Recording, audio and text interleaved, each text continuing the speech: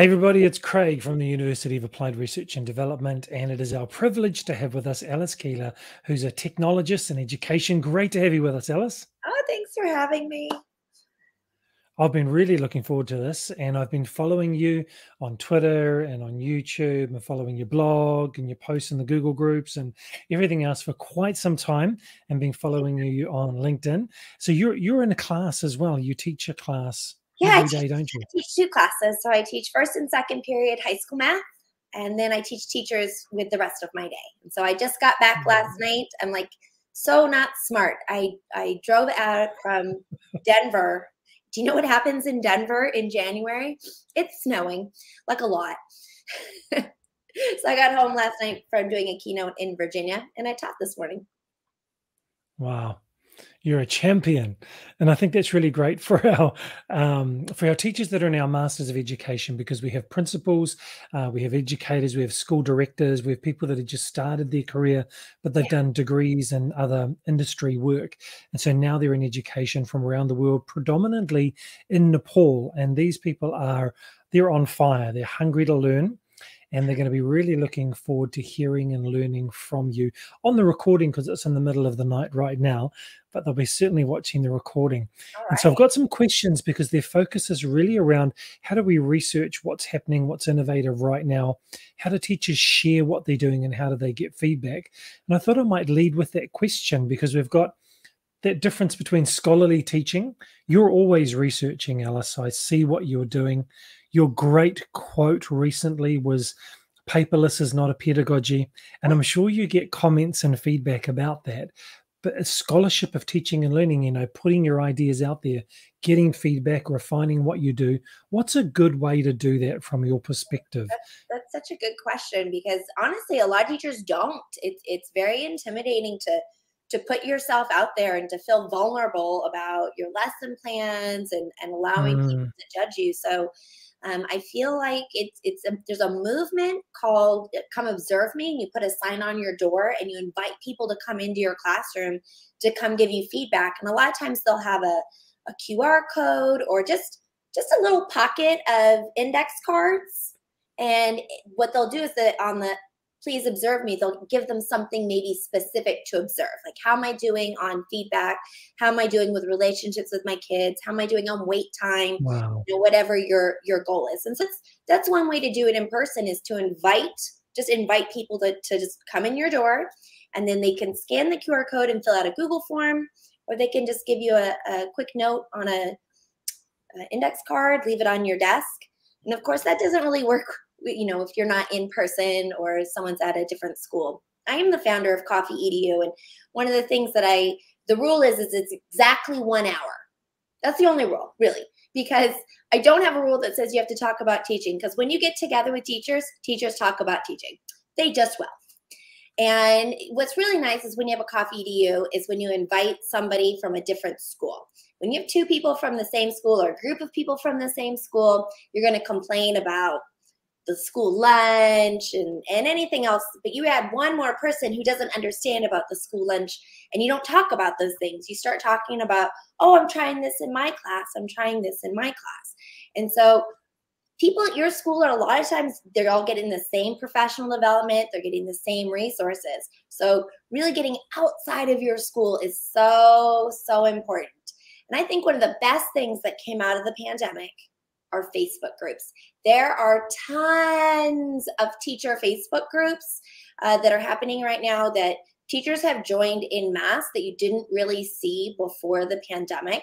And so if you're using Schoology, if you're using Google Classroom, if you're using Canvas, or whatever it is, whatever tools that you're using, there's Facebook groups around those tools, but then also just around different pedagogy concepts. So I am part of a Facebook group with Star Saxton about teachers throwing out the grades. Like, can't we grade better than the way it was in 1800, which was designed to rank and sort kids out of school, which is not why we're here. We believe all kids can learn and all kids can be successful, and grades just weren't designed for that. So I'm a member of that group. And then I'm a member of a Math Matters group, and I teach math. I'm a math teacher, so I'm a member of several math groups. ones that are fans of Jo Boaler, because no one loves Jo Boaler more than me. She's a math professor out of Stanford. And so really finding those groups that are positive, right? I want to teach better. I want to use Google Classroom better. I want to use just teach math better. And I want to surround myself with people who are trying to do different things. So my keynote yesterday in Virginia was on paperless is not a pedagogy, but it was in front of all pre-service teachers. So they are in school to become a teacher, but they have not started their student teaching. And I was asked, you know, what do you do when some of the people at your school are grumpy? Like they don't want to use technology in better ways, or they don't want to use technology at all. And it was a technology presentation. And I said, you know, really, you're going to have very small numbers of innovators at your school, just statistically speaking. There might just be one person. And so it really is on you to find those groups who don't bring you down. I said, being someone who is innovative is like standing on a table and everyone's trying to pull you down. Like, just do what we're doing. It's fine. The kids don't do any work. My solid rule is if you are complaining about your students, change your lesson plans. So if your teachers at your school are complaining, don't hang out in the teacher's lounge. Find places where people are really enthusiastic to want to try and do better. And there's tons and tons of teachers that want to do better. And we're at a unique time where you can find them.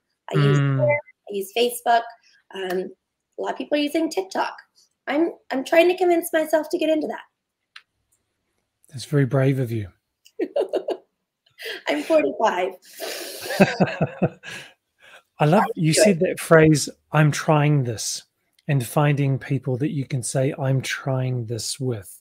So as you've been talking with teachers and running all this professional development all over the country, and your social media presence is really large, when you're sharing, I'm trying this, what are the things that other people are trying? What are the new or developments or refinements in pedagogy and technology you're seeing that teachers are grappling with right now? Yeah, I think the biggest movement is towards student-centered learning. And that's not tool dependent at all. How do I take myself from being the most important thing in the room?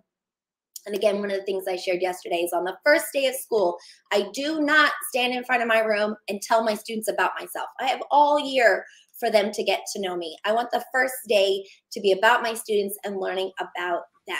How do they have a voice? How do they influence my lesson plans? If my students are into something, how do I allow them to bring that into the classroom? And there was another speaker at this event that I was at yesterday, and she said, and she's also very much into student-centered classes, it is our obligation to find out what our students are into and allow them to bring that into the classroom. So one of my tricks for that is I give a more open-ended assignment. Like, what's my learning objective? It is the Pythagorean theorem. There are 5 billion ways that you could show me the Pythagorean theorem. Why my way? I have one assignment and I'll give an option, but if you've got something else. So I had a student, she's just really into agriculture, cattle, cows, raising cows, beef. And so she wanted to show me that she could use the Pythagorean theorem for building cattle chutes. So a cattle chute is going to be fencing that the cows are going to go through, probably so you can eat them. But she was really passionate about it, and she was putting this whole project together where usually this particular student ditches. She doesn't come to class. And so when we find out what our students are really passionate about and we're open to allowing them to demonstrate their learning in different ways than their neighbor, that's something that I think is becoming very popular. So what are some tips or tricks? You've just mentioned one that teachers really can move make that shift to making students the center. Yeah. Well, you know, I use Google Classroom. And so what I'm able to do is I'm able to assign an assignment to just one student. So what I'm able to do is I have an assignment and I know this kid's probably not going to be into it, or they just have something else that they really like to do. So I unselect their name so it's not assigned to them. And then I'll assign another assignment only to them to give them an alternative. And so I have one student, she's really into art and drawing. So now she has a giant laptop. The school gives them Chromebooks, but she's got special software on her computer.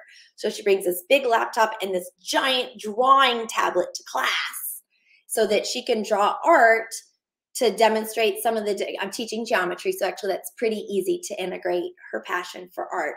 And then I have another student, she was playing on her phone. It was a game of pool, where you shoot with the balls with a stick, not the swimming pool.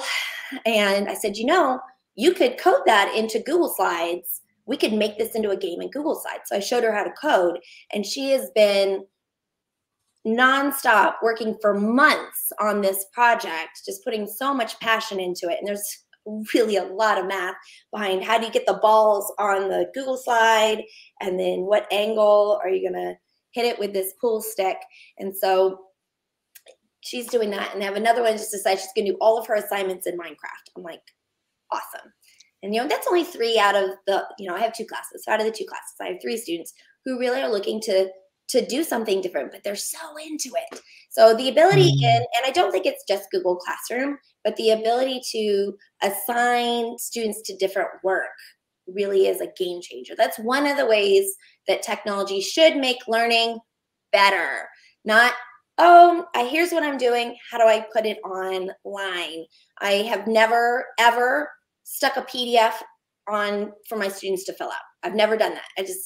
It's a paper task. It should be on paper. Right. Paper tasks are designed for paper.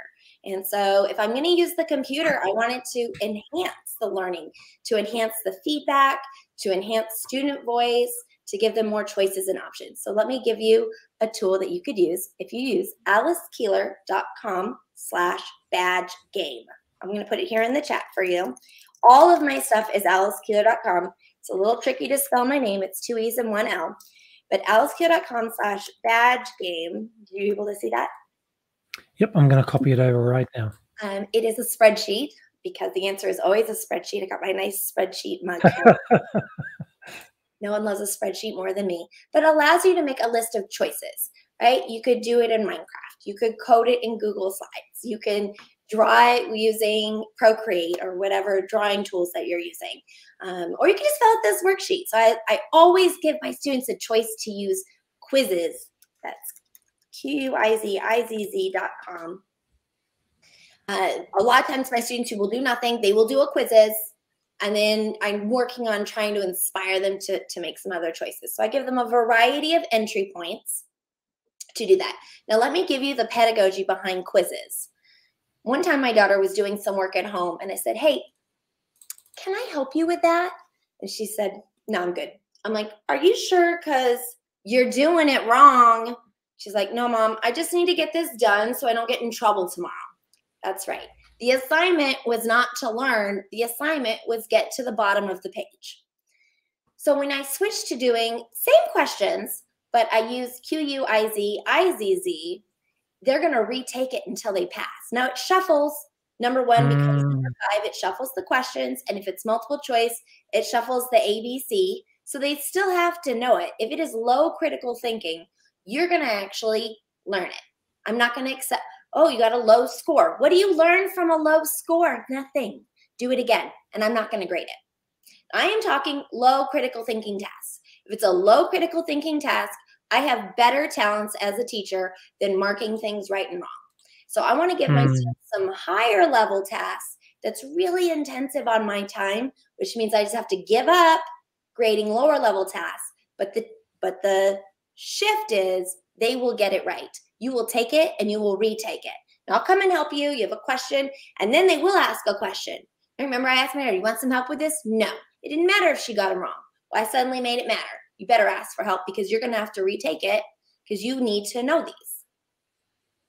I always have a long answer. Tell us about Minecraft and why you think it's great and why should teachers do it.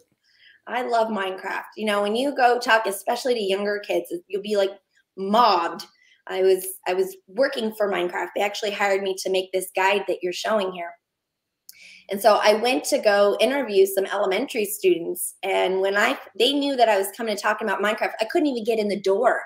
They had their little tablets and they had built a history lesson. So they had to build the buildings for this scene in history.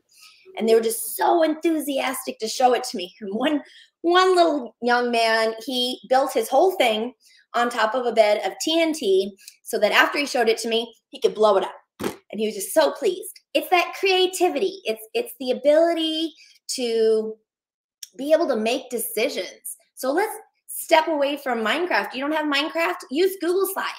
Google Slides just feels like you're allowed to change the font, that you can add a picture, that you can be more creative. Just in what ways can I help my students to make a decision and they're not doing the same thing as their neighbor? And that's one of the things that's great about Minecraft. Also, you could be blown up by a creeper. And that happened to me this morning. I was playing Minecraft and my house got blown up. That's fantastic. Yes, I'm a big proponent of that. It's actually very cheap. It's not free. I'm actually anti-free just in the sense that anything that's free, you don't know that it's going to be around for very long. So you put all of this energy and effort into using this free tool. Well, somebody has to maintain it. And they're either doing it out of kindness or they're trying to freemium, put it over somewhere else, but they have to put money and behind it. And then they just continue it. So if you want high quality resources, you want high quality engineers making good stuff, I'm very adamant that the school should budget, not the teacher should pay for. The school should budget. And in 2022, any school that's not budgeting several $100s per teacher for the tools they will use, shame on them. I just want to pick up on that. I think that for our students that are watching this video and they're thinking about their topics for their research, maybe the impact of freemium education tools on teachers and students. That might be an interesting research topic, the impact of freemium. In the company I work for this company, Schoolitics. So I code free things, and I all the time get people email me with, hey, Alice, this is cool, but I want it to do this, or Alice, it's not working. Like, I'm doing other stuff. I just cannot provide tech support on a free tool. So my company, the Schoolitics, they code Google Classroom. So I'm taking the things I've already coded and I'm adding it to their platform because it's going to be easier to distribute. Like more teachers will have access. So that's really great. So it's free for teachers, so freemium. But it's not going to stick around if we can't get administrators to see the value in it and want to pay for the administrative tools. You asked me a question, what's the value of freemium? There are a lot of free tools, but the problem with free is they oftentimes don't come with data, right? You got to pay for the data. And well, free is a tax on teacher time. If you have to spend all this time manually recording, if students have completed something, or like in quizzes is freemium. I can use it for free, give them a quiz, but the deadline, it ends in 2 weeks, which means I have to take my time to go back in and keep changing the deadline to allow students to keep working on it. It's $60. The school should pay for that, you know, free up the teacher time so I can spend my time working with students, not working with paperwork. Because things are always changing and we don't want to increase that tax on teacher time, what are some skills, some integrations, some technologies that teachers right now need to be aware of to prepare themselves for what's coming? Gosh, that's such a big question. I thought you were going to narrow it down to feedback. Okay, I'm going to answer my own question then. Let me give you a tip that you can use with Google Slides. Instead of giving every student their own Google Slides, that's a tax on your time. You got to open all of those. Okay, and you open all of them. You open every kid's Google Doc. You open every kid's Google Slides, and you make feedback comments on it. You know what? They don't read it. Well, you just wasted your time. If they don't read your feedback, you wasted your time. So how about instead we do feedback together? So I make one Google Slides. And then each kid does their work on a slide, and each slide's like a blank piece of paper. And I have a couple of things I've coded to assist this, but then what I want to do is I just want to click present, and we do feedback together. I don't go home and do feedback by myself. We do feedback together. We talk about it. We want to get the students doing the talking, be it with a technology tool or not. What happens when technology isn't working? All the time. That's almost guaranteed. You know what we do? We circle up in a circle and we talk about a topic. Look at John Hattie's research. Class discussion is really highly rated for learning. So let's discuss everything. The person doing the talking is the person doing the learning. So the students contribute to a Google Slides, and then I just hit slideshow, and then I ask the students, what do you think about this? My husband has a great line. He's an English teacher. He says, even J.K. Rowling has an editor. What does that mean? It doesn't matter how awesome you are. You could always be, this is not a real word, awesomer, right? We help each other get better. Of course it could get better. Even J.K. Rowling has an editor. So we look at this and say, okay, well, we're a community of learners who help each other get better. What's good about this? What could be improved? And we go through student work together and we give feedback together. Now they all heard it. They all saw it. I don't waste my time, and more students learn when we do that. So I have a couple of tools, if you don't mind, that I share that I made. If you'll actually search for Schoolitics, it's spelled the word school and then YTICS. It's analytics and school put together. So when you go into Google Slides and you go into the add-ons menu, search for Schoolitics. I coded all of those. So that's part of what I do with my part-time job is I code free things, but I get paid. So what one of them is going to do is it's going to randomize your slides. So when the students put their work on a slide, I want to randomize it so that when I click slideshow, it's who's going to go first. It's like popsicle sticks, right? Who's going to share the work? I might only be able to do 2 or 3 student samples. I can't do everybody's. So that'll allow me to randomize the slides. So it's called Randomized Slides by Schoolitics. And the other one I have is called Roster Extras by Schoolitics. Again, I coded them. And so what Roster Extras is going to do is going to take your roster, you put it in column B, or you can export your roster from Schoolitics. You put your roster in column B. Yes, thank you. And you go to the extensions menu. Again, you can just search for the add-ons. Just type in Schoolitics. It's going to come up. And it'll allow you to assign a slide per student. So it will create a Google Slides. It will then take each of the students' names and share them on the slides. And put their name on a slide. So each student has an assigned slide. Oh, I love that one. That's not the same, but it's the same. This one, Doc2Slides by Schoolitics, what that's going to do is take anything that's in your Google Doc, each paragraph becomes its own slide. So now if you put student names in the Google Doc, and then there's an option to do roster to slides in Doc2Slides, it will assign them each a slide. If you do it from a spreadsheet, you're going to use roster extras to do the same thing. Yeah, I made that too. Do you ever sleep, Alice? I get asked that all the time. Wow, that's phenomenal. Look, Alice, I really appreciate your time. Just to wrap up, I think this concept of feedback that you mentioned, that's really powerful. I think more and more as we move forward, there's so much competition for teacher time, and you say the tax on teacher time, and I think that tax is increasing every single day as there are additional requirements, with the pressures with dealing with COVID and living with COVID, changes in curriculum, increases in technology. How are you finding that? Really quick. Yep. It's okay to say no. People, they can't make you want to quit.